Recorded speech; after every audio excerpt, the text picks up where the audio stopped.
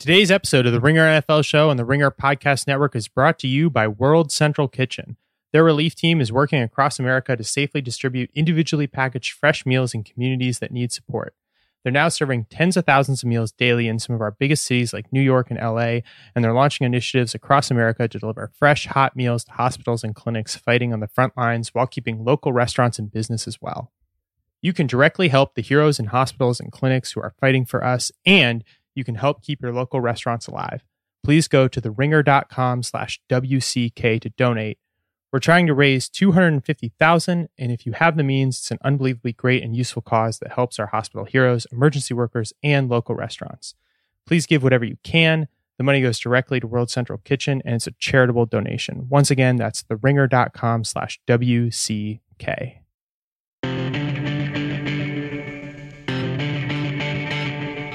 Hello and welcome to the Ringer NFL Show. I'm Riley McAtee, and joining me today is Roger Sherman. Hey, how's it going? The draft happened. We got something resembling sports. It was almost sports. It was like 95% of like a normal sporting event, I think, and then there was some weirdness. But mostly, yeah, I mean, we had a sporting event. That was nice. It was normal. It was almost disappointing how normal it was. Last week, we did a podcast previewing all of the potential glitches and failures and ways this could go wrong. And I would say for the most part, the draft went smoothly, which was great and also a huge disappointment to me personally. So that's what we're here to do today. We're going to break down kind of the draft as like a television event, how this really unique, some people were calling it a virtual draft, though our copy chief would tell you it was a real draft that just happened online. It wasn't actually a virtual draft. But, you know, yeah, like this weird kind of like Zoom meeting-esque draft and just kind of how it went from a television perspective and all the other weird quirks and stuff. That's what we're here today to talk about. So let's start with that kind of like 30,000 foot overview. Roger, I like totally agree with you. I think that the draft was basically mostly normal and it like really worked too. Like it was pretty satisfying. I almost might have preferred it to the draft most years when it feels really overproduced. This one felt almost a little bit more natural, even though it should have been super unnatural. Yeah, absolutely. I don't know whether it's just because I've been sitting at home for the last 6 weeks doing nothing, or whether because it was genuinely more entertaining, but I had more fun watching this draft than just about any draft I've ever watched. I made it through most of the 18 hours that it was on TV. I took a brief nap during round 6. But other than that, I watched the whole thing. And yeah, it was like we got this real glimpse into the literally the homes and lives of NFL coaches and general managers and into way more players' houses than normal.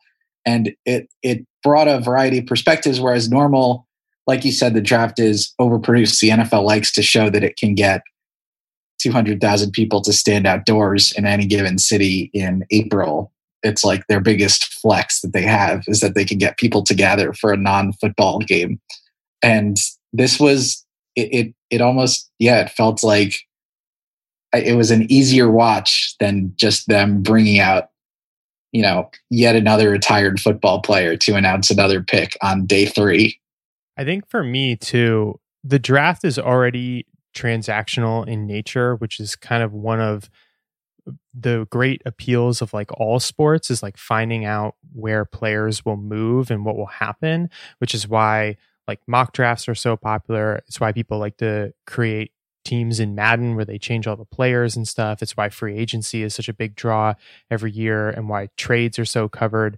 And that stuff already to me makes like the draft instantly appealing. Like it would be appealing if it was just Adam Schefter tweeting out the picks every 10 minutes. Which it could be, hypothetically. It could be. And, you know, like that would already be interesting to me just to be like, oh, you know, where are these players going? What's happening? What's going on? And kind of all of this other stuff that happens every year is, for me at least, mostly window dressing. It's mostly like, all right, you know, it's nice to watch when they break down a player on a new team or you have an expert talking about a team fit or, you know, whether a pick was a good value or a bad value or whatever.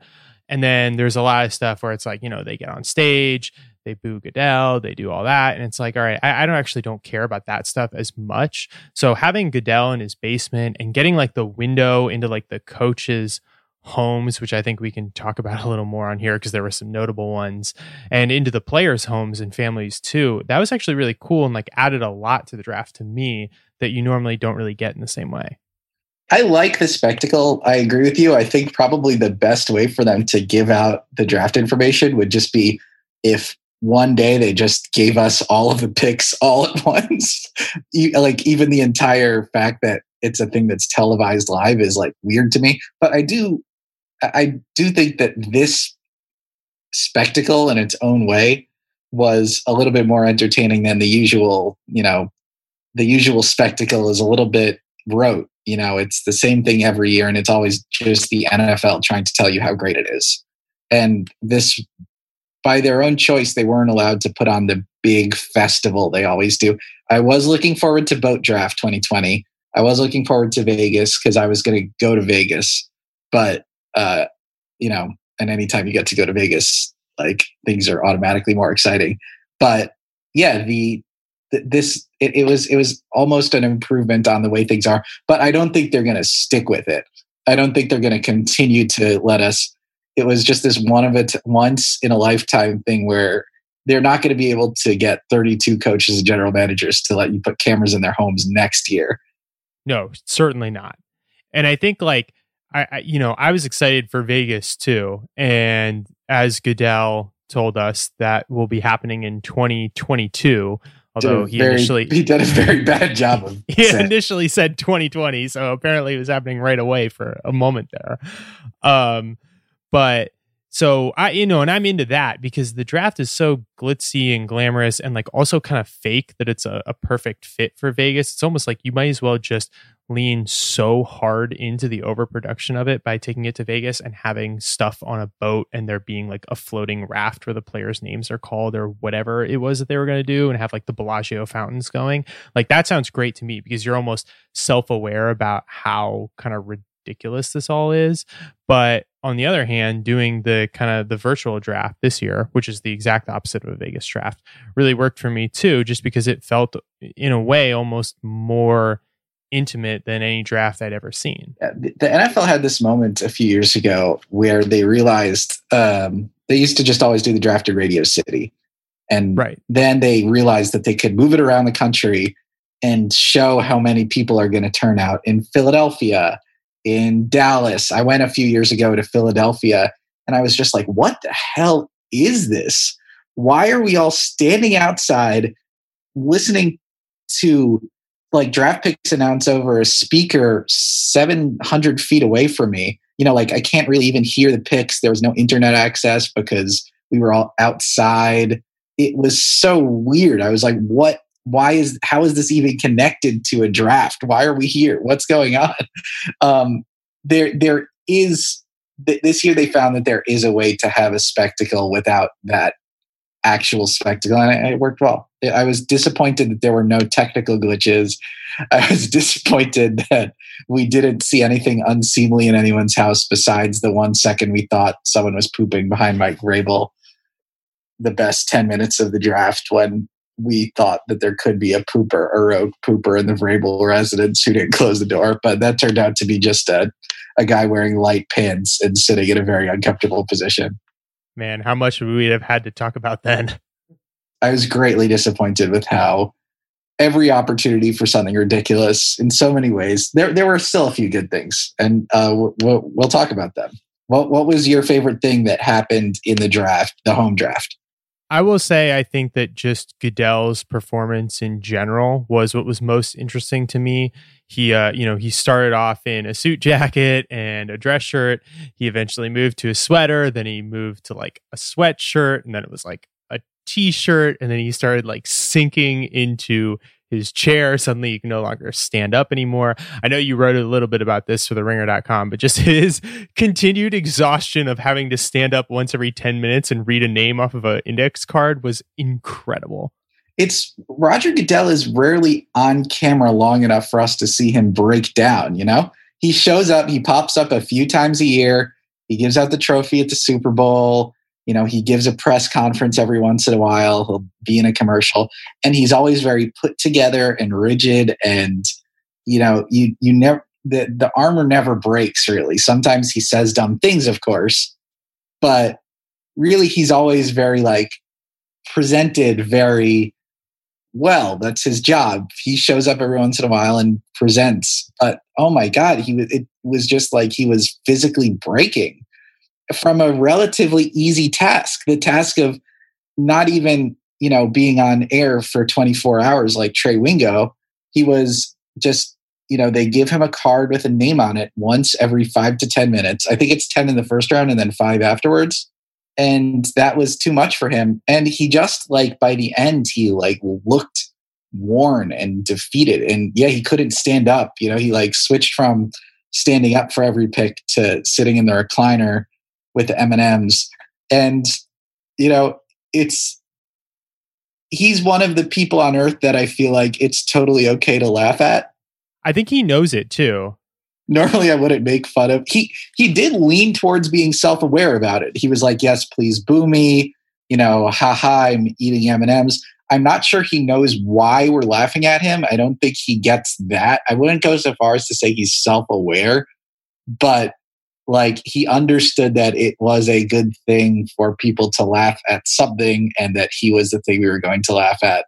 He, of all the people on earth, the guy who makes $40 million to run the league that naturally just kind of sells itself and progresses through American life as a undefeatable mammoth, that guy we can laugh at.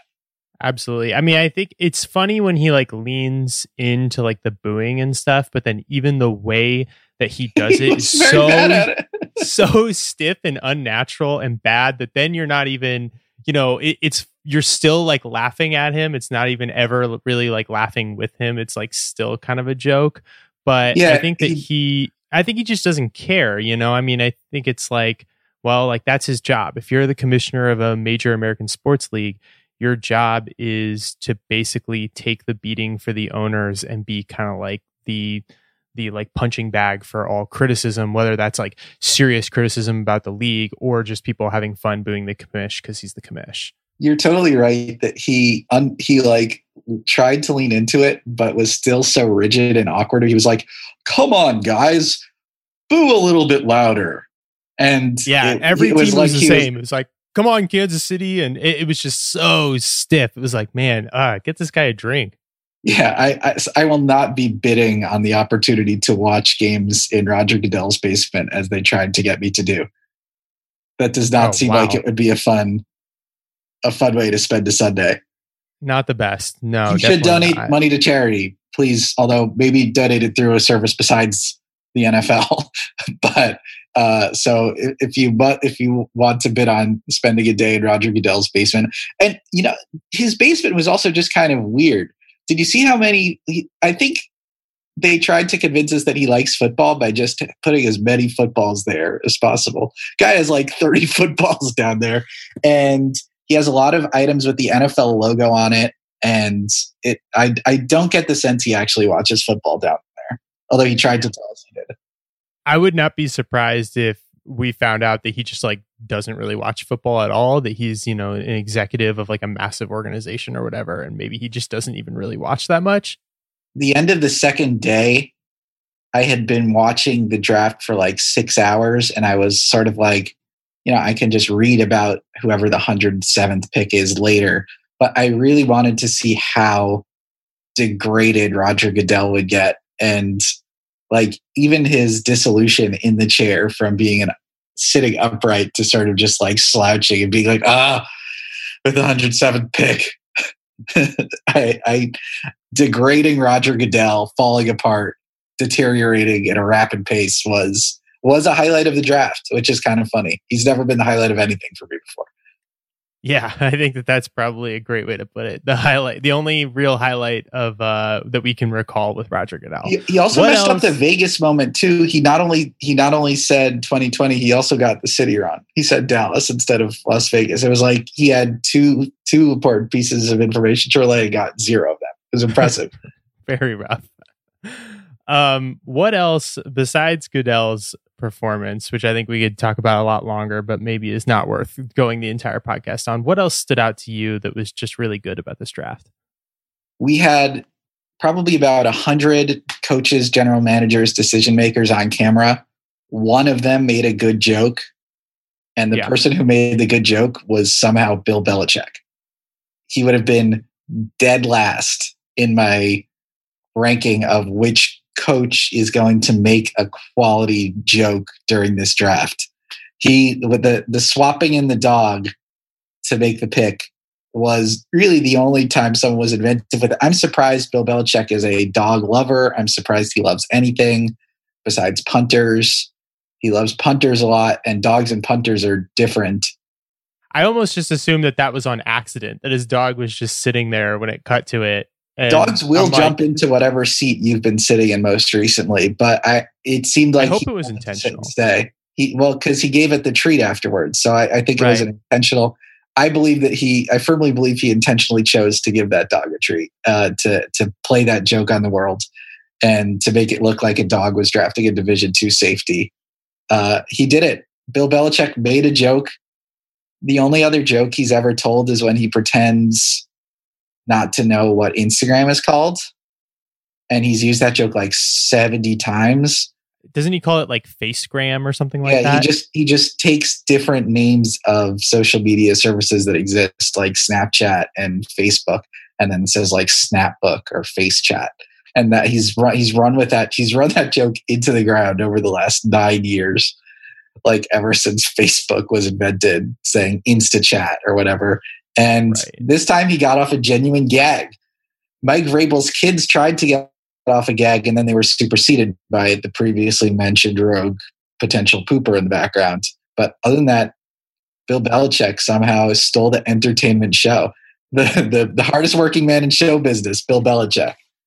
I suspect, though we get so few glimpses of him in this type of setting that it's hard to say, but I suspect that Belichick is actually self-aware in the way that like Roger Goodell maybe wishes he was self-aware, or like almost thinks he is. I think that Belichick understands that people think he's like a curmudgeon and, you know, is all serious and all business and will just cut any player at any time or whatever. And so he gets like these spots where if he does something with a dog or something, it actually comes across as like really cute and great. Also, part of the pressure is lifted. Tom Brady's not there anymore. If the Patriots never win a championship ever again, he's still the greatest coach ever. And he does it. I mean, maybe, you know, he can actually make a joke on TV. The other thing is that maybe he's trying to let everyone else see how great it is to spend time at home with your family and to love your dog and to make jokes. And then next year, all the other general managers are going to be like loving their families and creating lasting bonds with their loved ones. And Bill Belichick is just going to be grinding, dude. And Bill Belichick is going to have like a leg up on everyone else who finally realized, because you saw there was a tweet by Ian Rappaport that was like, all the coaches and general managers are now sort of realizing that they don't have to do so much goddamn work in the run up to the draft because they did this from home and it worked. And telling you, Bill Belichick is going to use this opportunity. He made everyone look at his dog and make it look like he thinks there are things in life other than football. Another trick play by one of the all-time great coaches. So I thought that tweet by Rappaport was really interesting because every year across multiple levels of the sport, college and professional, you get these stories of coaches who are like almost competing to be who can be the hardest worker. You know, it's like guys who will come in every weekend, which one will get to the office at 6 a.m., actually at 5 a.m., actually at 4 or 3 a.m. Some of them you'll get stories about where they'll be like sleeping under their desks and they'll be, you know, just grinding tape constantly. And it's like most of these coaches have like kids and like families and like wives and they're like, you know, performatively being like, I work 100 hours a week. Oh, I actually work 110 hours a week. Like and it's Adam ridiculous. Gase left his kid's birth to work out with Peyton Manning, and it was just like a regular workout. It wasn't like the day before the Super Bowl. Right. It's always played off as like a good thing. It's always like, oh wow, like what a hard worker. We like salute this dude for like leaving in the middle of his wedding so you go grind some tape or something. And it's like, this is actually like, this sucks. Like maybe we shouldn't really celebrate this because like what the hell? This is like, kind of crazy person behavior. And I thought it was funny having some of the coaches being like, wow, like I got to spend like a few hours with my kids and my wife, and it was great, and it was good, and it was like, yeah, like think about work-life balance. That could be really good for you guys. I mean, I don't know. I thought there was no way in hell they would have their wives and kids in the rooms with them when they were drafting. I thought we were going to be looking into these men bunkered down with no distractions, and they were kind of just hanging out with their families and enjoying it. I think they've finally been forced to spend time with their families and find out that they're wonderful people to be around after never having met their 11-year-old child. And like, wow, this kid looks like me and has interesting opinions. Yeah, that was my thought too. That was really like charming and humanizing for a lot of these coaches who my inclination would have been, I would have figured that, yeah, they'd be bunkered down in a cave showing how serious they are with like lists of players around them, maybe like with yarn pinned to like cork boards. It's like attaching different names to other names, just kind of who could do the most ridiculous stuff. But it actually was mostly like they put on an image of being like, like family men kind of. And I don't know, it worked for me. Yeah, we also got all these warnings about how difficult the draft was and how they'd be like really struggling to, focus on things. And then it turned out it was just normal. And then we also had like all of the great houses and stuff. We had, we haven't talked about Cliff yet. We haven't talked about Cliff, who's in like a basically like Parasite-esque style mansion house in Arizona somewhere, all the way to Joe Judge, who looked like he was just in the corner of a completely blank room with like one computer in front of him. I thought it was great. It said a lot about what these guys prioritize and what their different personalities are just based on the room that they choose to do their drafting in. Cliff is actually like kind of an interesting case study there because like he's I think the one unmarried NFL coach. Basically every football coach gets married to like their high school sweetheart or something like that. And then they're like, okay, we're married. I'm the coach. I'm going to go work 90 hours a week and I'll see you again when I get fired. But Cliff has been a bachelor his entire life prominently. Like that's like a thing people know about him. He famously said that he does better recruiting with the moms of players at Texas Tech because he's like a good-looking 36-year-old guy at the time. And yeah, he had no family members distracting him, no wife around, no kids. He was just in his like very beautiful and possibly terrifying house by himself, hammering out those picks, and honestly had one of the best drafts of anybody. So possibly proves the point that you that having a family is a negative for a coach.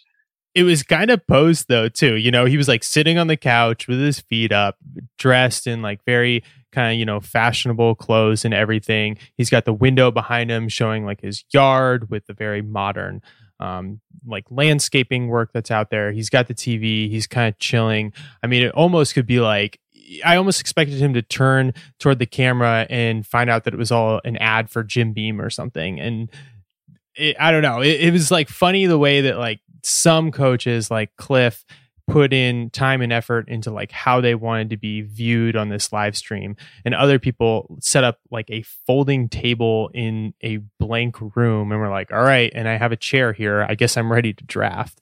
I don't know. That to me was also a highlight just because it's like this tells you so much about the different coaches and what they prioritize, just focusing on their rooms.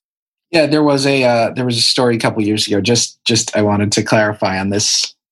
Okay, yeah, this Cliff Kingsbury stat. There are other unmarried coaches in the NFL. Sean McVay is one, but he has a girlfriend. There was a story a couple years ago where 61 of the 64 Power 5 college football coaches were married, and 2 of them were divorced, and the other was Cliff. So he's basically like the only unmarried football coach. And he lives in The other house I saw someone compare it to was the 50 Shades of Grey house. I haven't seen 50 Shades of Grey, but yeah, that's what we're going. There's definitely someone, either Parasite or 50 Shades of Grey means that someone else is in his house and we weren't able to see them.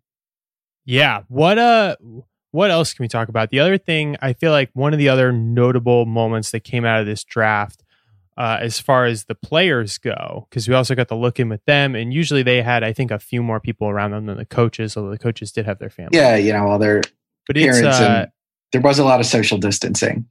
There was a lot of social distancing, right? So it would have been cool if the draft had been done this way, but there wasn't so much social distancing that you would have had, like 50 people in a house, like a player's entire family, and that didn't always happen. Usually it was only a few people. There were still like 8 to 10, I think, more than were supposed to be there. Yeah, I think some people got away with bending the rules a little bit. There were agents. You would see there was one dude in the background who was not a member of the family, and you're like, some people you definitely don't live with, for sure. Has this agent been quarantining in this guy's house, or are we breaking some rules out here? No one's snitching though on the happiest day of someone's life that, oh God, why did you let your agent into your home? So, but then there was this moment where CeeDee Lamb grabbed the cell phone out of, I guess, his girlfriend's hand, I think it was. That kind of like went viral, and I sort of felt bad for the guy, because it's like that might have been like a misunderstanding, or who knows what happened there, but it kind of like immediately blew up on Twitter and was like, oh boy, this became a big thing. The two big viral moments of the draft were the cell phone snatch and the when Isaiah Wilson's mom sort of forced Isaiah Wilson's girlfriend to stop hugging him and swooped in. That was the other one. Yeah. So the other thing was, normally you get, like, they hug their families at the NFL draft. They hug their families. They go up on the stage and they shake hands, and then they do an interview. But we didn't really get any interviews with anybody. They interviewed Joe Burrow. So we basically have our entire opinion of these players based off of these 8-second snippets of what happened when they celebrated. And it took a cell phone snatch or a mom hating a girlfriend to really break through. Yeah. And I don't know. It's just kind of indicative of how, like, one of these 8-second snapshots that you're talking about can really color the view of a player in the minds of a lot of fans, because we get so little of them, or what we get goes through so many layers of sort of vetting or reporting or whatever, that it's very produced and not necessarily authentic or genuine or real. So then you get something like a camera in a person's home, and it can catch them at like a bad moment where it looks like they're like snatching a phone out of someone's hands, or just like shoving somebody away or whatever. And it's kind of like, oh, this is like pretty dicey. I mean, you just put a camera in someone's home, like, you don't know what you're going to catch. I think it ended up being pretty benign. Listen, you got it. Yeah, I don't think it's going to like tank anyone's career or whatever. But I was just thinking about it in the moment, like, oh boy. When you're about to be drafted by an NFL team, you have to have the phone. The NFL team could call you. Was it pre or post? I don't remember the details of the phone snatch. I'm not sure either if it came pre or post, because then there was sometimes some delay too. Like, you might find out on Twitter, but then that doesn't necessarily mean the prospect has found out, or perhaps they found out before on Twitter, but that's not when it was announced on TV. So I don't know. Sometimes it's unclear the way that information's traveling. I'm glad CeeDee Lamb has good hands. It will serve him well in the NFL. Definitely. And I'm glad Isaiah Wilson's mom taught him how to block. And then the other thing that's hilarious. The other thing that I wanted to talk about, this is something you noticed, Roger. Behind Goodell, on his kind of next to his TV, is this bobblehead that was moving throughout the draft. Did you ever find out what the story was there, or what was happening with that? No, I didn't. So I tweeted about this. Yeah, it was sort of I couldn't tell whether it was supposed to be like a Easter egg that they did intentionally, that we were supposed to notice. But yeah, the bobblehead behind Roger Goodell kept moving in between the picks. And the NFL PR guy, whose Twitter account is at NFL PR guy, like, hit me with one of those like tweets that's just like the eyeballs emoji. Like, right, so that could mean anything. Which always implies that there's something brewing that's more interesting. And then they never explained it. So I just think Roger Goodell is getting up there and playing with his Ditka and moving it around. Either that or Roger Goodell's house is haunted by a little mini Ditka and it's going to kill him. It's just so bizarre though, because it was like every shot, it just, like the camera goes and it comes back and then the thing has just moved a little bit and it didn't move in any meaningful way. It just got like turned 20 degrees and then it got turned back and then it moved 2 inches over and it's like, what the hell? It did look like Roger Goodell was so exhausted that you don't think that he would be getting up in between picks to go adjust it. It really looked like he was down for the count in that chair. It doesn't mean anything either. It's not like it's like a cool little, like there was some kind of like meaning there. Like if they had been changing out the bobblehead for like a different player based on the team he was announcing or something, I'd be like, okay, I get the little Easter egg there. I get what they're going for. This was just the same bobblehead, just moving slightly. So what was the point? It's one of the great mysteries. We'll never learn the mystery of the Ditka. But someone was moving it though. Someday, 30 years, it's going to go up there in the great NFL mysteries. Did Dez catch it? Who moved the bobblehead? Yeah, I'm sure we'll be talking about this for decades. yeah. This is the big story of the draft. Cliff Kingsbury's house, Bill Belichick's dog, and the night of the living bobblehead. Hey, it's Bill Simmons. I wanted to tell you about a new podcast on the Ringer Podcast Network that we are launching this week. It's called TV Concierge. It's only available on Spotify. These are 12 to 15-minute mini podcasts that review the latest TV shows streaming on Netflix, Amazon, Hulu, HBO, Showtime, FX, Apple TV, wherever else. We'll preview new shows that are launching. We'll break down the biggest shows that just launched. We'll review the biggest binge-watch seasons that drop as they happen. On Monday, we're launching 3 of these, all mini pods. You can listen to one, you can listen to all 3. It's up to you. It's our new TV Concierge podcast from the Ringer Podcast Network. Think of it like a little bit of a playlist. Pick and choose the ones you want to listen to. It's available only on Spotify. I think the other thing, kind of for a hard pivot here, that we have to talk about when we talk about this draft as a television product and how it worked for TV audiences was the level of tragedy that was just focused on. It seemed like almost every prospect, or maybe every third prospect, ESPN was talking about personal things that happened in their lives, family members dying, people getting sick, just over and over all of these tragedies. And it really felt a little overdone to me. I mean, yeah, what was up with it? It feels like in the past, if someone had a tragic story, they would let the player tell us in an interview, or, I've seen players, go on stage with a picture of someone in their family who passed away. But it was weird how every pick, ESPN shows, okay, this person's having the happiest moment of their life. Now we're going to put on slightly different, sadder music. And Trey Wingo is going to tell us about the saddest thing ever to happen to them. It felt like an intentional choice. And I don't know why ESPN thought that was the right moment or the right way to introduce us to these players. They put up the graphic like about T. Higgins' mom having a drug addiction. Yeah, that one really stood out to me too. And they ended up apologizing for that. It's just, I get that you're trying to sort of shape the story of someone's life. And in many ways, I'm sure those tragedies have shaped these players. But it feels like something you'd want to tell them. And over again, they chose not to interview the players or ask them about it or give them the opportunity to voice it. We just got sort of Trey Wingo telling us, by the way, this guy's family passed away in some accident. And then moving on to show us his tape of how he played against Georgia, in the SEC championship game. And it's like, you can't segue from telling us the guy's stats to telling us about his parents dying to telling us his 40 time and just have it smoothly run in like that. I would say ESPN nailed this draft in almost every way. I don't know why they felt it was so necessary to like exploit the tragedy. I've never seen a draft where they've done that before. It's not the first draft where players have had family histories.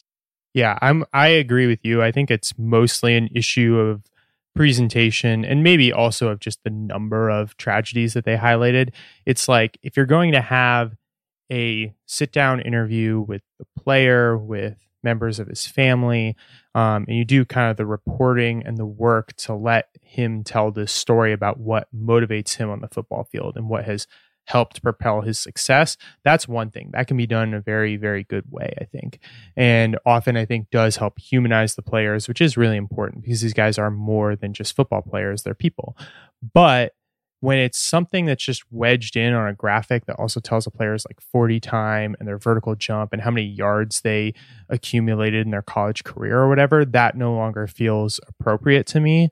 And I would hope that ESPN at least probably cleared with the players beforehand that they were going to tell this stuff and kind of ask them. I hope they didn't just do a bunch of research and then throw it in there without talking to the players first, because, you know, some of that stuff was deeply personal in a way that I just don't think needed to be shared publicly, especially on draft night when it's like one of these guys, you know, one of the best moments of their life, basically, that they're going to want to go back and relive. And we haven't heard of any prospects, at least I haven't seen any that have said, you know, wow, this was inappropriate and like flame ESPN on Twitter. That hasn't happened. So perhaps it was all cleared in advance. But in general, it's like, I don't know, maybe don't lean so heavily into that stuff. And when you do lean into it, make sure you're doing it the justice that it kind of deserves instead of just throwing it in there for every prospect that you can find it on. Yeah, I hope that if I ever get drafted into the NFL, which at this point is not seeming likely, they don't just say which of my family members have died. Don't give up hope, Raj, man. You got to, just keep training, keep grinding, keep working. You'll get there. Keep. A lot of teams need podcasters these days. Yeah, I mean, that's probably unironically true. I wouldn't be surprised if a lot of teams have podcasts. And then as far as like other weird stuff, I feel like we've covered everything from like a TV angle, unless I'm forgetting anything. It was a lot of TV. I watched 20 hours of TV. I watched 20 hours of TV. I watched I could have gotten through like half of The Sopranos, and I still have half of The Sopranos to go. So that was a sacrifice I made. And it broke all of the records too, which probably has more to do with coronavirus and everything. But we're all at home and there was no, normally the NFL draft is held on a date that the NBA playoffs are also happening. Right. And it goes back to that, what we were talking about, where the NFL has started to move cities just to show how they can get people. I mean, it's a flex in every regard too. To break the draft up into 3 days is completely ridiculous for any other sport. And yet the NFL, if there had been playoff basketball on, probably would have outdrew it anyways. And without playoff basketball and anything else on, it just smashed every record and had like half of America watching. It's really, I can't believe the NFL pulled it off. I was so ready for something to go wrong. I know, me too. I was waiting for. I talked a lot about Dave Gettleman sending out malware by accident by clicking something wrong on Facebook, and he didn't do it. He got through the draft without clicking the wrong button. I can't believe it. And even in like the actual draft, as far as things going wrong, I think some of the stuff that we'd highlighted on our preview pod, it didn't end up happening. Like, it was a pretty dull, like Tua goes over Herbert. No one takes a running back until pick 32. No trades really in the first half of the first round. I think the first one was at 14 or 15 when the Buccaneers traded up. And it wasn't particularly eventful. The first 5 picks, the first 6 picks really were all what you expected going in. Yeah, chalk until the Derek Brown pick by the Panthers. I think if you had to highlight one pick that stood out, I think we all know which one it would be as the weirdo pick. Yeah, I think it's the Packers trading up for Jordan Love, I think is what you're hinting at. Yes. No one is quite sure why you would trade up for Jordan Love, even if your quarterback isn't Aaron Rodgers. Yeah, I did not love this pick, especially given that I feel like the Packers are just a few pieces away, and one of those pieces is probably a wide receiver. And this was probably the best draft for wide receivers ever. It broke the record for the number of wide receivers to go in the first 2 rounds of the draft. So it was a deep, deep wide receiver class. And the Packers actually didn't draft a single wide receiver. And then not only did they take Jordan Love, they took a kind of 2 down between the tackles running back with their second-round pick, and with their third-round pick, they drafted a tight end who Matt LaFleur came out after and was like, yeah, we think we're going to convert this guy to fullback. And it's like, so you drafted a backup quarterback, a 2-down running back when you have Aaron Jones, and a fullback with your first 3 picks. That's not a team that's gearing up for a Super Bowl run, even though I feel like the Packers are kind of like knocking on the door of the Super Bowl. Maybe they aren't anymore. And then Mike McCarthy goes and gets CeeDee Lamb with the Cowboys. Yeah. I think the one explanation for the Packers draft is they're just trying to piss off Aaron Rodgers to motivate him. But that did not work with Mike McCarthy. That's the only possible explanation. I actually kind of like that, because one of my sort of like critiques of Aaron Rodgers over the past few years is that he's been a little bit too conservative. He throws too many balls away. He seems to, on the field, worry a little bit too much about his interception rate. He's had an unbelievably low number of interceptions for the last couple of years, but hasn't had enough big plays to kind of make up for that. And I'm a person who views quarterbacks as it's more important to make the big play than it is to avoid interceptions at all times. Like, interceptions are kind of, people think that they're a bigger mistake than they actually are. Now, granted, I don't want a quarterback to be Jameis Winston, but I think Rodgers could be a lot more aggressive. And I don't know, man, if you draft Jordan Love and it lights a fire under Rodgers, maybe that is better than a receiver.